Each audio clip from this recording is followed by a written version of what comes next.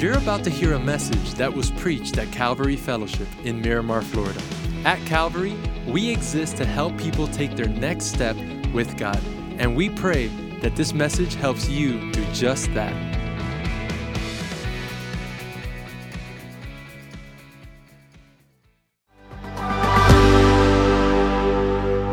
How's everybody doing?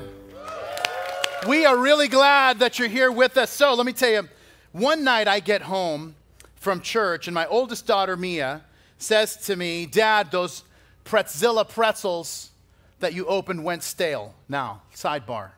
How many of you know what Pretzilla pretzels are?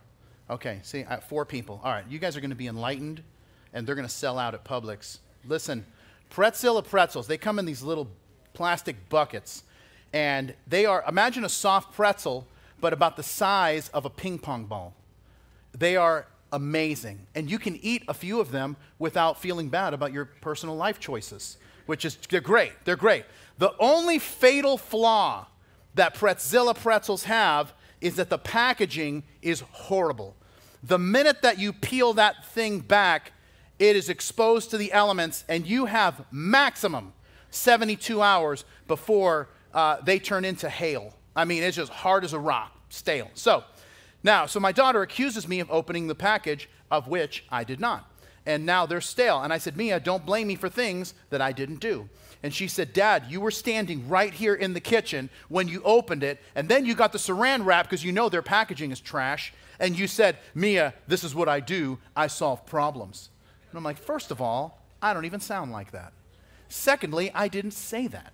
And so, even though it does sound like something I'd say, but I didn't say it. So my son comes downstairs, and Mia says, "Xander, did Dad open the package of pretzels?" And he says, "Yeah, remember you put that saran wrap on it, and you said, 'This is what I do, I solve problems.'" And I'm like, I don't even sound like that. And so then my daughter Livy hears the commotion, and she comes downstairs, and Mia asks, "Livy, did Dad open the pretzels that are stale now?"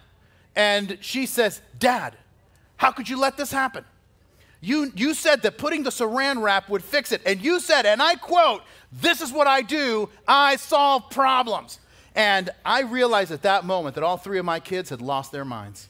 And anyway, I was wrong. So I ate a stale pretzel. What are you going to do? But joke's on them. I haven't bought Pretzilla since that day. So that's me anyway. But just, it's like my subtle parenting. But here's the thing. Every single one of us should seek to be problem solvers. It's such an important skill. I talk to leaders at Calvary about this all the time. Anybody can identify a problem, but it takes a leader to solve a problem. And here's why I think this is important for us today, is because all of us are dealing with problems. Some of us are dealing with problems on a few different fronts. Right? Some people are dealing with marriage problems or parenting problems, career problems, financial problems, physical problems, emotional problems, to say nothing of problem people and or your in-laws. And I know some of you have in-laws and others of you have outlaws. So you're dealing with stuff. Now, but your ability to deal with problems in your life and fix them, or at the very least learn how to handle them gracefully, is a skill that everyone needs. Now, I tell you this because in our text today, we're actually in the 10th message in a series through the book of Acts. If you're newer at Calvary, let me just tell you a little bit about us, kind of how we do things around here, is that we are very committed to teaching through the Bible. So we pick books of the Bible and we just work our way through chapter by chapter, verse by verse. We're covering everything. Everything the Bible talks about, we want to talk about at Calvary. And so we're in the 10th message in the book of Acts, which is the story of the growth and expansion of the church after the resurrection of Jesus. And in our text today, we're going to see a problem. Guess what? Churches have problems. If you've been on this planet for longer than, let's say, 15 minutes, you know this. Whenever human beings get together, there's bound to be problems. And here's what I love about what the apostles do. The apostles don't ignore the problem. They don't downplay the problem or seek to blame somebody else for the problem. They acknowledge that there's a problem, deal with the problem, and then create a structure so that this issue isn't a problem anymore. And listen, a lot of us have been dealing with issues in our lives, in our homes, in our careers, and all this. And sometimes, if we're being honest, it's the same issue, the same problem that just keeps coming up over and over again. And if we will take heed to what we're going to read, because remember, what these guys are doing is not just solving a problem. They're giving us a template on how to deal with problems and make things better in our lives. Listen, if we will take heed to what we're going to read and implement it, we will have a higher degree of joy in our lives, and we will stop dealing with the same problems over and over again. So we're going to start in Acts chapter 6, and we'll start in verse 1. Here's what we read. It says, "Now in those days, when the number of the disciples was multiplying, there arose a complaint against the Hebrews by the Hellenists, because their widows were neglected in the daily distribution. Then the 12 summoned the multitude of the disciples and said, 'It's not desirable that we should leave the word of God and serve tables. Therefore, brethren, seek out from among you 7 men of good reputation, full of the Holy Spirit and wisdom, whom we may appoint over this business, but we will give ourselves continually to prayer and to the ministry of the word.'" If you pause there and give me your attention, 3 things we're going to talk about as far as solving problems, but here's the first thing, and that is this, that God wants me to have proper priorities. Proper priorities. What's the problem that we see? There's a complaint about the Hebraic Jews concerning the Hellenists. Now, let me explain what that means and give you the background so you understand what's taking place here. Hebraic Jews were Jews who had rejected Greek culture. They spoke Hebrew or Aramaic and lived according to the Jewish customs. They attended a Jewish synagogue, were taught from the Hebrew translation, or the original Hebrew of the Hebrew Scriptures, which is called, now it's called the Masoretic text. So if you ever read in your Bible and you see a little note that says MT, that's what that stands for, Masoretic text, which is the Hebrew, original Hebrew of the Old Testament Scriptures. But the Hellenistic Jews were believers who had embraced Greek culture. They spoke Greek. And before coming to know Jesus, they attended a Greek-speaking synagogue. Now, the Greek-speaking synagogue didn't teach from the Masoretic text, that is the Hebrew, the original Hebrew. They taught from the Greek translation of the Hebrew Scriptures called the Septuagint. The Septuagint was translated about 200 BC. If you ever see a note in your Bible that says LXX, that means 70. It's Roman numerals, and that's what Septuagint means. It means 70 because there were 70 translators who translated the original Hebrew into Greek. The Hellenistic Jews were part of what was called the diaspora. That is, Jews who had been scattered throughout the Roman Empire but had come back to Israel. And while they were living out in the Roman Empire, they had embraced Greek culture. So when they returned to Israel, they wanted to live amongst people of similar backgrounds. And so they were Jewish, but culturally they spoke Greek. And the easy way to kind of look at this is if your family is from somewhere else, you kind of get that. My family is Cuban, and so my parents were like the Hebraic Jews. My parents who came here, they came here in the 1960s, but they held on to the language. Their language. They held on to their traditions. They held on to the relationships that they had to the homeland and from the homeland of Cuba. The next generation, like me, were probably more like the Hellenistic Jews because we embraced the new culture that we were a part of, right? We had a culture at home that was much more traditional, but then we spoke Spanish at home, but we spoke English everywhere else, and we were probably more comfortable with the new language and the new customs and all that, even though, as my parents continually told me, everything was better in Cuba. And so I did ask my parents once, if Cuba was so great, why'd you leave? And when I regained consciousness, I knew never to ask that question again. Now, Jews and Hellenists always had this tension, because the Hebrew-speaking Jews always felt like they were a little bit of a cut above than the others. Hellenists were seen as kind of worldly or carnal because they had embraced Greek culture and they were primarily Greek speakers, not Hebrew or Aramaic speakers. But here's the challenge. You have all these people who have now come to know Jesus. They're all following Jesus, and they're all being called to worship together, live together, and love each other. And that's not always a smooth transition because there's a perceived problem. And this is what comes up in Acts chapter 6. The Hellenists believed that their widows were being neglected in the daily distribution of food. Apparently, the early church had a feeding program for people in need. And so they go to the apostles to fix this. The apostles recognize that there's an issue, but they aren't going to get into the weeds. So they tell the people, like, look, here's what I want you to do. Come up with 7 people. 7 people who have 3 qualities we can all agree on, 3 qualifications. They have a good reputation, they're full of the Holy Spirit, and full of wisdom. By the way, sidebar, if you're looking for some people to be friends with, to speak into your life, good reputation, full of the Holy Spirit, full of wisdom, that's a good place to start. Anyway, more on that in a moment. But the first thing that they did is assign a level of priority to this problem. In their assessment, as they were looking at it, was, this is not something that's going to take up our time. Well, does that mean they didn't care? No, they did care, but they realized it was not beneficial for them to stop preaching the gospel so that they could become busboys. So they're like, we're going to deal with this, but we're not going to be the ones who are dealing with this on a day-to-day basis. And there's an important principle here that I want us to talk about. Sometimes problems are caused or made worse because we lack proper priorities. A lot of times we're just putting out fires. We're not focusing on the things that matter most. And what happens is there's stuff that we say is a priority, but when we look at the time and effort that we give to things, it's really something else that gets all of our time and attention, not the thing that we say is a priority. Back when I used to run a college, and if you don't know this, before coming and starting Calvary, I spent almost 5 years running a college, which was tons of fun, by the way. And one of the interns that we had is this guy named Brian. Brian is a really nice kid, and his car was the worst piece of junk I've ever been in my life, and I feel like I'm being kind. But apparently I entered a contest and lost because one day I needed him to drive me somewhere because we only had one car and Carrie had the car. And so I say, hey, can you drive me? And we got to pick, I forgot what we had to pick up, but we had to pick something up. So we get to the place and we get out of the car and he doesn't lock the doors. He didn't even roll up the windows. And I'm like, hey man, you should lock the doors. And this is not a great neighborhood. Your car could get stolen. And he says to me, he goes, Pastor Bob, this is God's car. If God wants me to have it, then it'll be here when I get back. And if God wants somebody else to have it, it'll be gone. He can do that. And I'm like, okay. So anyway, we get the stuff. We come back. Sure enough, the car's there. Because I think even people who wanted to steal the car would be like, we'll pass on this one. We'll look for something else.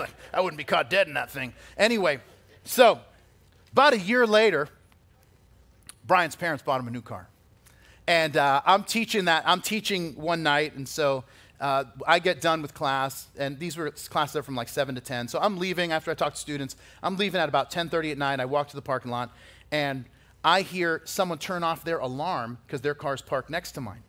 And sure enough, it's Brian unlocking his car with the little key thing that has all the buttons. And I'm like, hey man, alarms and locks? What's going on there? I thought your cars were God's. And he just said, he goes, Pastor Bob, things have changed. Be reasonable. And he got in his car and left. Fair enough.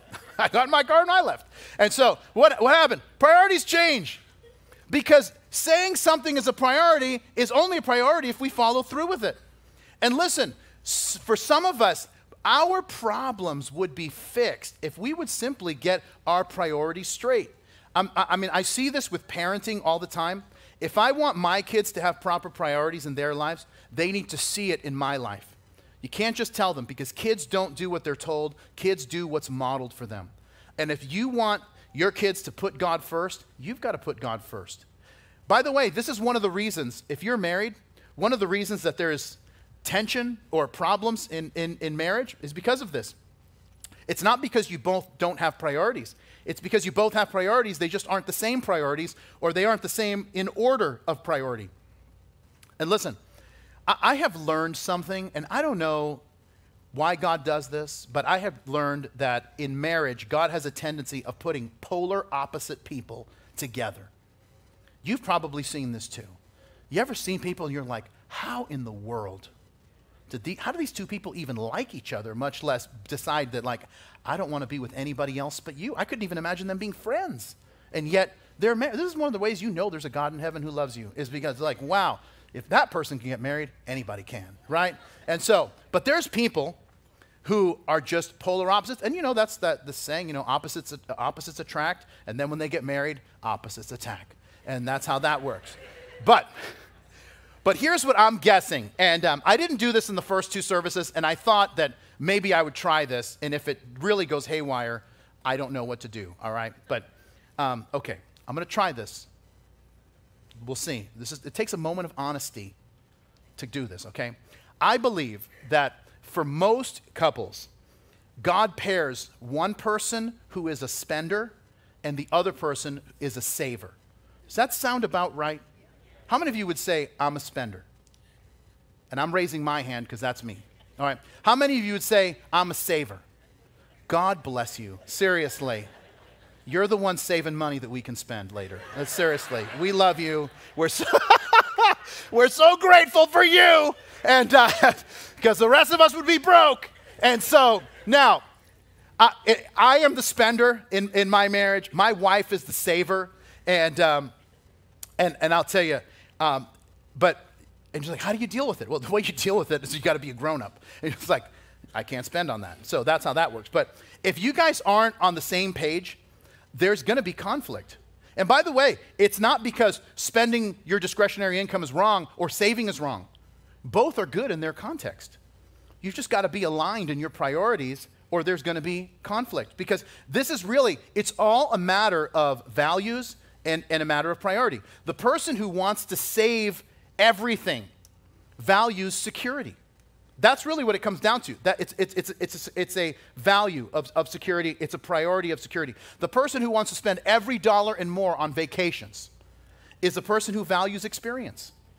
And once again, none of those things are bad. You've just got to get on the same page. By the way, because I think some people are like, no, saving is biblical and spending, that's got to be the wrong one. Listen, let me give you this verse that nobody knows. Like they don't realize this. In 1 Timothy chapter 6, look at what it says.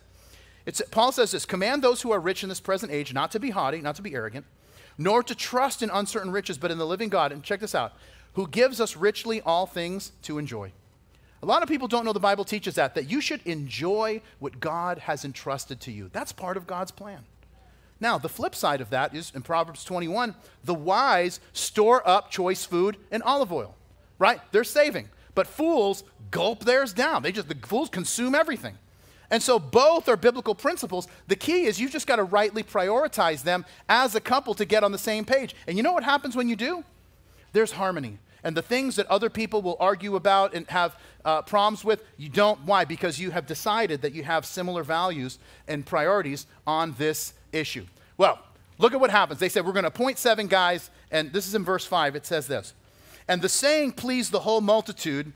And they chose Stephen, a man full of faith and the Holy Spirit, and Philip, Prochorus, Nicanor, Timon, Parmenas, I always read that, I think I say Parmesan, Parmenas, and Nicholas, a proselyte from Antioch, whom they set before the apostles, and when the apostles had prayed, they laid hands on them. Then the word of God spread, and the number of the disciples multiplied greatly in Jerusalem, and a great many of the priests were obedient to the faith. And if you pause there and give me your attention, if the first thing that we talk about, if we want to solve problems, is that we need to have proper priorities, the second thing is that the way we solve problems, God wants me to ask for help. The apostles asked the believers to set forth 7 names who could help in this situation, and they did. Now, we don't know much about the bottom of the order, but the first 2 people that are mentioned, Stephen and Philip, will both feature prominently in upcoming chapters in the book of Acts. Stephen, of course, will give an incredible sermon, probably one of the best probably the best sermon outside of the Sermon on the Mount in chapter 7, and then Philip will feature in chapters 8 and 9 of the book of Acts. But I want you to notice what happens here is that the disciples, they get more people involved because they realize that it's better to get more people involved than it is for them to do it themselves because it engages more people. People start bringing in other talents. They start bringing other spiritual gifts to the table. When we first started Calvary, my wife and I first started Calvary almost 23 years ago, we did everything in those first few months. My wife ran the children's ministry. She did all the accounting. She took care of all the phones when people were calling and asking about stuff. And I did all the teaching, the counseling, the leadership. I was also the worship leader. When we would start, this is when we were in the hotel and then when we first started meeting in the theater, This is that first year. I had a podium set up, and then I would lead worship off to the side. And so I would welcome everyone. I'd get my guitar. I'd welcome everyone. We'd do a few songs, and then I'd pray so that I could take off the guitar, and then I'd have everybody say hi to each other so I could take off the guitar and then walk over to the pulpit. Now, if you've ever been to another church in your life, you probably know this, that most churches have you greet right in the beginning of the service. And we don't do that. We do it in the middle. And that is kind of a little tradition that we have because of what happened when I was the original worship leader, is that I needed a minute to take off the guitar, put it away, so then I could walk over. And so while everybody was saying hi to each other, I'd walk over. And I don't know why I would do this. It's such a weirdo thing to do. But I would act like this was a different person who led worship. And I'd be like, wow, I really appreciate that time of worship. Let's open our Bibles. And then I would give, anyway, it's like, I'm sure people who are here for the first time, like, this man is not well. And then I would get done with the teaching, and I'd say, let's pray. And while I'm praying, I'm walking over, I'm grabbing the guitar, I put it on, and then I say amen into the microphone. I'd be like, wow, wasn't that a powerful time of teaching? Let's all stand together, like as if this is a different guy. And anyway, very confusing. Isn't it so much better now that it's like, right? It's so much better now that we have people, let's just do it. Let's just clap for everybody. Yeah, so good. Man, I was listening to that third song. George hit that high note, like reminiscent. It was like John Mayer era 2000, 2001. And it's like, whoa. And I was like, whoa, I couldn't hit that. And you wouldn't want me to hit that because it would sound nasty, right? And so, but it's just so, it's so good. And this is the thing that I think is it's so wonderful. We have incredibly gifted people serving in all these areas of ministry. And you know what's happened to me? My life has gotten very focused on the one thing that I'm really good at doing, which is teaching the Bible. And listen, here's the thing that's important for us. The apostles, they have the right priorities. And so now they look for help for other things to get done. They knew it was important, but they knew they couldn't be involved in it without something else suffering. Let me tell you something. Some of us suffer from a Messiah complex. We think the only way that it can get done is if we get involved. And let me tell you, there's a verse in John 1:20. I've been saying this for years. You need to just memorize it. This is the words of John the Baptist. He said this, I am not the Christ. You need to speak this to yourself. You need to speak this to other people that are trying to rope you into everything to get involved in. Like, hey, you have me confused with the Messiah. I know him, but I ain't him. And you just got to let people know that. Why? Because God has placed people in our lives who love us and want to help. We don't have to take everything on by ourselves. You know, we just have to be open to receiving the help when it's offered. It's why Solomon would say this in Proverbs. He says that a friend loves at all times and a brother is born for adversity. That means that when we need help, we receive it. And as a friend, we are ready to offer help when called upon. Back when I was running the college, a few of us went to lunch one day. I'll never forget this lunch. We went to this barbecue place that we would go to pretty regularly. But one of my friends, whose name is Steve, he had a big meeting right after lunch. And so we got back to church, and so we prayed for him as he was going to go into his meeting. Now, it was, like I said, it was a barbecue place, and as we were praying and he was telling me about his lunch, he had the biggest piece of corn I've ever seen stuck in his teeth. And listen, I hate moments like these. I never know what the right thing to do is. Do you say something? Do you not say something? Am I meddling in someone else's business? Like maybe he likes corn that much. I don't know. And so I just, because if you don't say anything, you're wrong. And you're like, oh, you're a jerk. You didn't say anything. If I do say something, like, hey, you got like an ear of corn. And then it's like they say thank you, but they still think you're a jerk. Kind of like, I can't believe you pointed that out. So I don't ever know what to do. So I just said, here's what I'm going to do. I'm going to not say anything, but I'm going to pray for the corn to just drop. And so that was my commitment, right? And just like, we're just going to do, like, Lord, just drop that thing. Drop it like it's hot. We're going to do that. And so, anyway, now, we pray for him.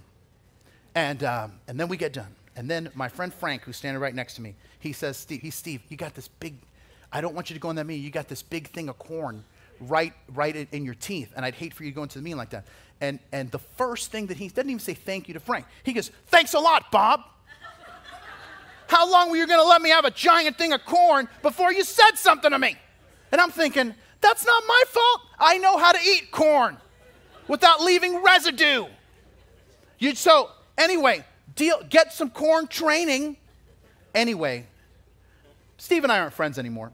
And no, we are, but he did yell at me pretty good about that. But listen, here's the thing that Mr. Corn Teeth taught me, all right, is that sometimes we think that not sharing the truth is the nicest thing to do. It's not. Listen, Ephesians chapter 4, the Apostle Paul speaking, here's what he says. Instead, speaking the truth in love, we will grow to become, in every aspect, the mature body of him who is the head, that is Christ. That's how we grow, according to the Apostle Paul, is when we speak the truth in love to each other. Why? Because the only basis for relating to each other that we have is the truth. We don't want to be around people who won't tell us the truth. Right? You're not going to go to a doctor that's like, oh, he always tells me what I want to hear. No. You want a doctor who's going to tell you the truth. The only person that you want to lie to you consistently is whenever you're out going to buy a scale. That's the only time. When you go buy a scale, let me tell you, you don't even realize this, but this is what everybody does. They're going to buy a scale, they go somewhere where they sell them, and then okay, no, not that one. And let's try this one. Nope.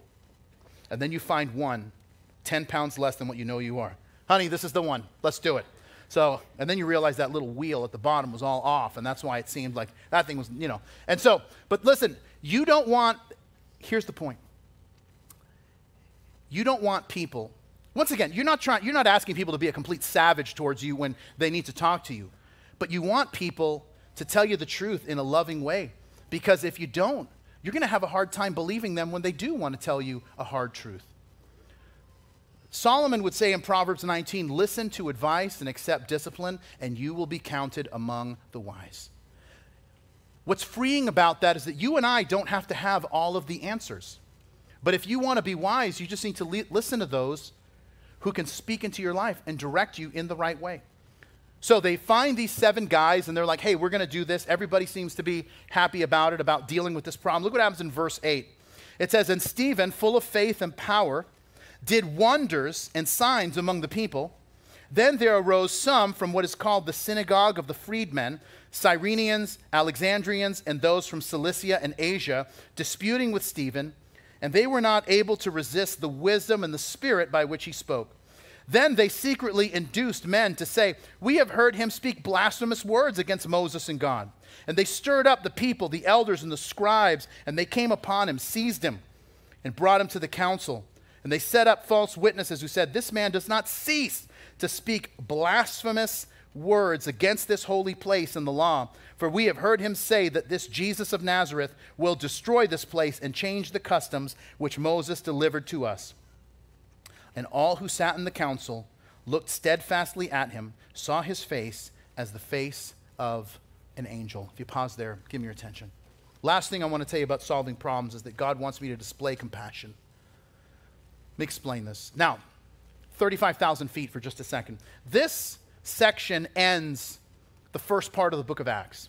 Remember in Acts chapter 1, I put it in your notes, where Jesus says, and you will receive power when the Holy Spirit comes upon you, and you will be my witnesses in Jerusalem, Judea, Samaria, and the uttermost parts of the earth. These are not just Jesus saying these words. That becomes the outline for the book of Acts. The first 6 chapters of the book of Acts, and there's also including chapter 7, which is the sermon that Stephen gives. This is all the Jerusalem section of the book of Acts. After Stephen's sermon and Stephen's death, we have persecution that arises in chapter 8. So there's 3 things that happen that cause us to move to a new section of the book of Acts. There is the death of Stephen at the end of chapter 7. There's the persecution led by Saul of Tarsus in chapter 8. And then the conversion of Saul of Tarsus in chapter 9. So it moves from Jerusalem to Judea and Samaria that we see in chapters 8 and 9. And then it starts going out to the uttermost parts of the earth, starting in chapters 10 and beyond, when the Gentiles start receiving the message of the gospel and being converted. Now, let's get back to our text. There's something important I want us to see.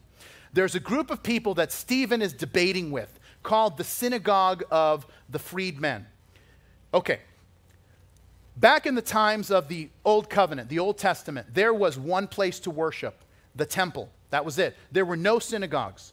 You worshiped at the temple. However, after the Babylonian captivity, when the temple was destroyed in 586 BC, and then there was a 70 years of captivity before the Jews were allowed to come home, they developed, after the captivity, the idea of synagogues, and that is meeting places for Jews to gather when they were scattered throughout the known world at the time.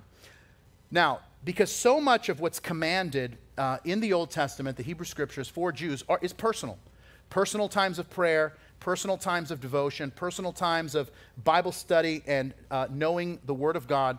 But what they did with the synagogues is that they were able to meet the mandates of prayer and Bible study with the added element of communal living. And so they were able to meet together and have fellowship together. And this is especially true not just in Israel, but when people were living in different cities. That's why, and we'll see this in future weeks when we start seeing the Apostle Paul go to different cities outside of Israel throughout the Roman Empire. Every city he goes to, there's a synagogue, because all you needed was 10 Jewish men, and you could start a synagogue. And so that's what was happening there. So now, and this was really helpful because it allowed you to have communion with people and fellowship with people, especially when you were outside of Israel, other parts of the Roman Empire. And once again, all this began under the Medo-Persian Empire, and then later continued and thrived under the Grecian Empire with Alexander the Great.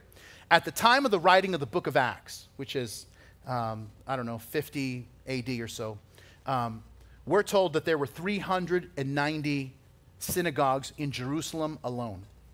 The synagogue of the freedmen was a synagogue that was made up of people who had been slaves in the Roman Empire but had been freed.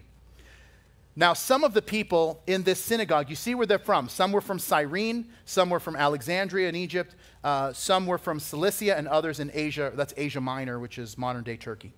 Now, that should be of particular interest in us, Cilicia, because Saul of Tarsus was from Cilicia. Tarsus is a town in the region of Cilicia. And some have suggested that this synagogue was the synagogue that Saul of Tarsus attended.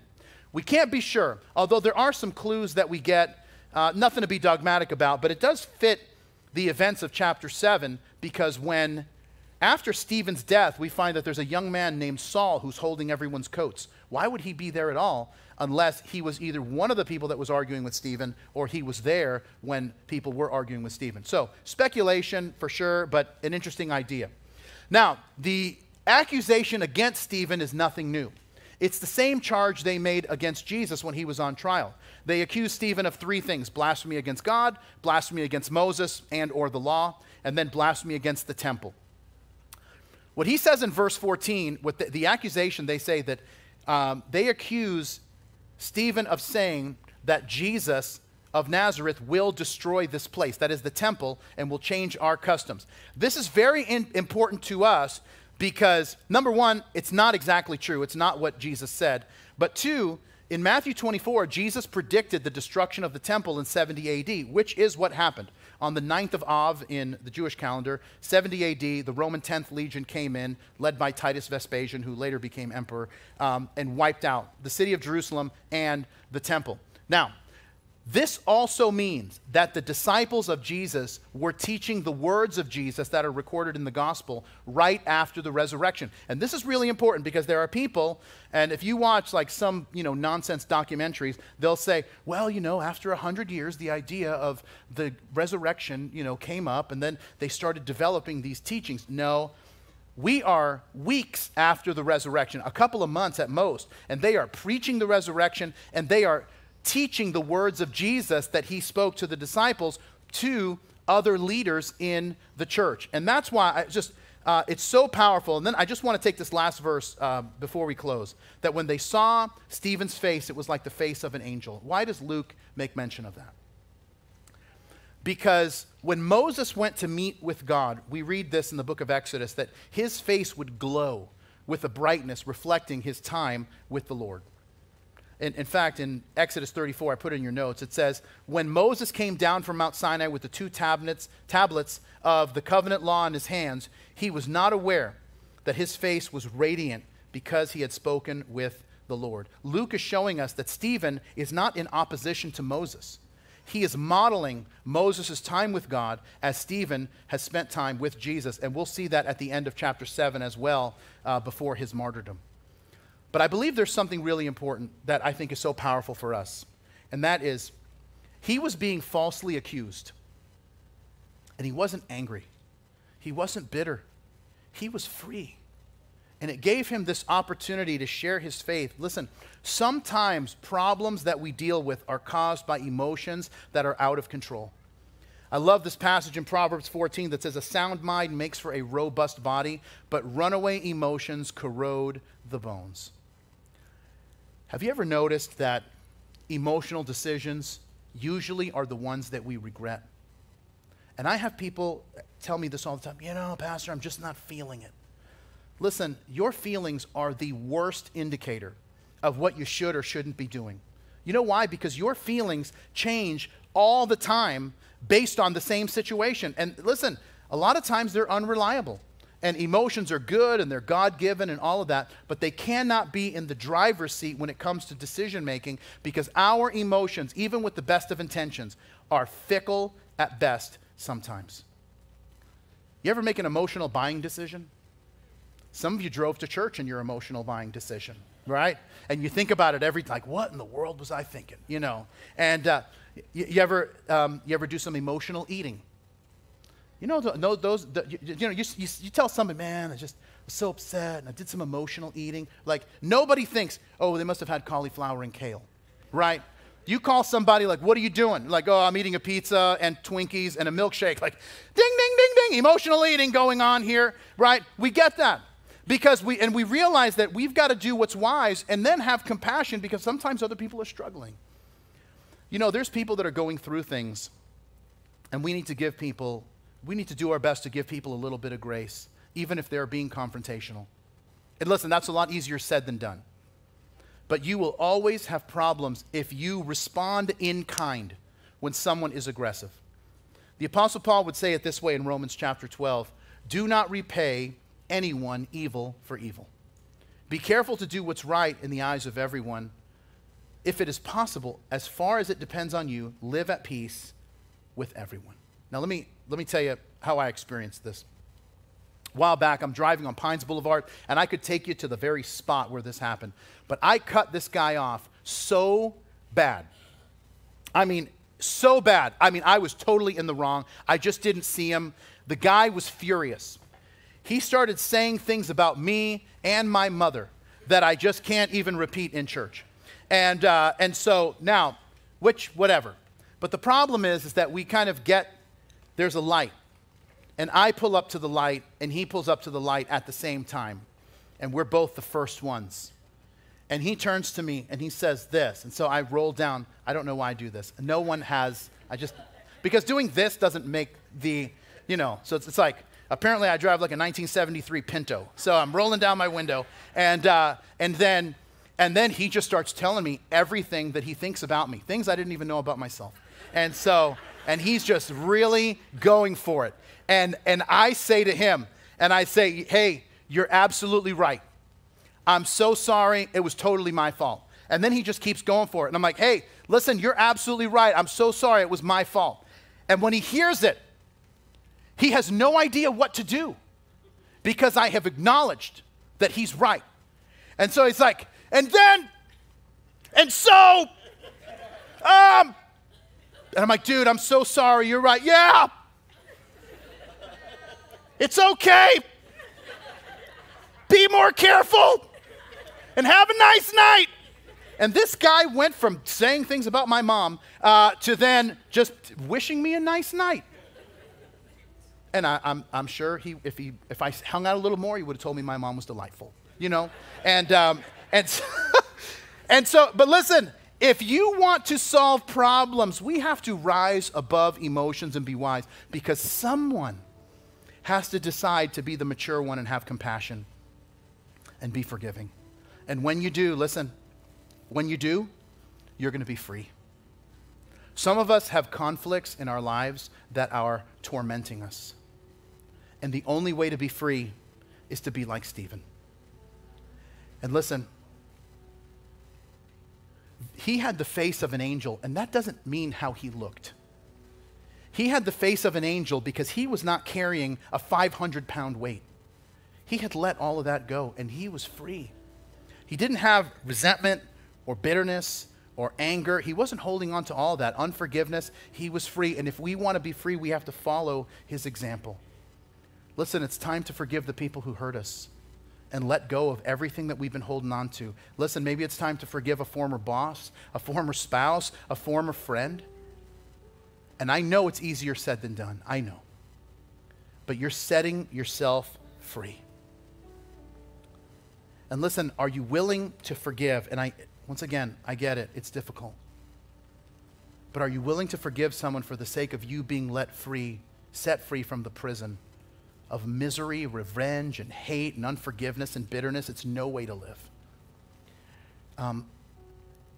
So there's a passage in the Gospel of Matthew that I've always taught a certain way.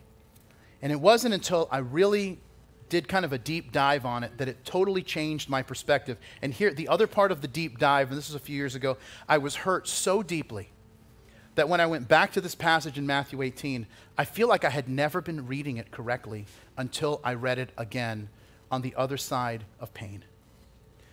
Peter asks Jesus, it's not in your notes, but just jot it down, Matthew 18. Peter asks Jesus, how many times do I forgive my brother when he sins against me? But here's the thing. And Jesus says 70 times 7. And here's how I always took that. I always took that as, hey, my friend, he did some knucklehead thing. Hey, man, I forgive you. And then he does another dumb thing. Hey, man, I forgive you. And then he does like this crazy thing. Hey, man, I forgive you. That's not what's being spoken. What Peter says is, and you'll see this when you spend some time looking at it. He says, and if you read the other gospel accounts that talk about this, he says this. He says to Jesus, Lord, how often do I forgive my brother when he sins the same offense? 7 times? This isn't he sins 7 times in 7 different ways. It's how do I forgive the person the same thing? It's about forgiving the same thing because, and once again, this is what happens on the other side of pain, is that you start seeing things a little bit differently. And that you realize on the other side of pain that you have to forgive the one thing, not 7 things, the one thing that happened. You have to forgive that multiple times a day so you don't let bitterness start getting a root in your heart. You take hold of those thoughts and you say, no, you're not taking root here. I'm going to forgive. And you make a conscious decision to forgive. And it's like, but this constant pain comes in. You keep remembering the thing that happened. But you know what happens when you keep deciding to forgive? And maybe it's 10 times a day you think about it and you decide that you're going to forgive. Well, it goes from 10 times a day to a couple times a day, and maybe it's a few times a week, and then maybe it's once a week, and then maybe it's a couple times a month, and then it's hey, you've gone 2 weeks without even thinking about it, and then a whole season goes by, and you're like, wow, I haven't thought about that in so long, because you made a decision for forgiveness to take root. And by the way, it's not that you're saying, oh no, I just accepted that what they did was okay. No, it wasn't okay. But you just made this choice that you're not in the revenge business. You're in the freedom business. And God is inviting you and me and us to be free, to live a life that most people only dream of. A life that isn't tied down by baggage, that's keeping us from experiencing God, everything that God has for us. This is the life that you and I have always wanted, and it's available to us. And it's on the other side of forgiving, 70 times 7. And listen, this is why Stephen can walk in even when he's accused, and he has no weight. He's free. And that's why, while they are angry and venomous towards him, he has the face of an angel because he doesn't wish any evil on them. And a person who can do that is not only free in that situation, but they will be a peacemaker into every room they walk into. Let's pray together. And Lord, we want to thank you so much. Thank you for your incredible love for us, and that you don't leave us to carry these weights when people have sinned against us or let us down or said terrible things, whatever it is, God. We just want to leave it at the cross.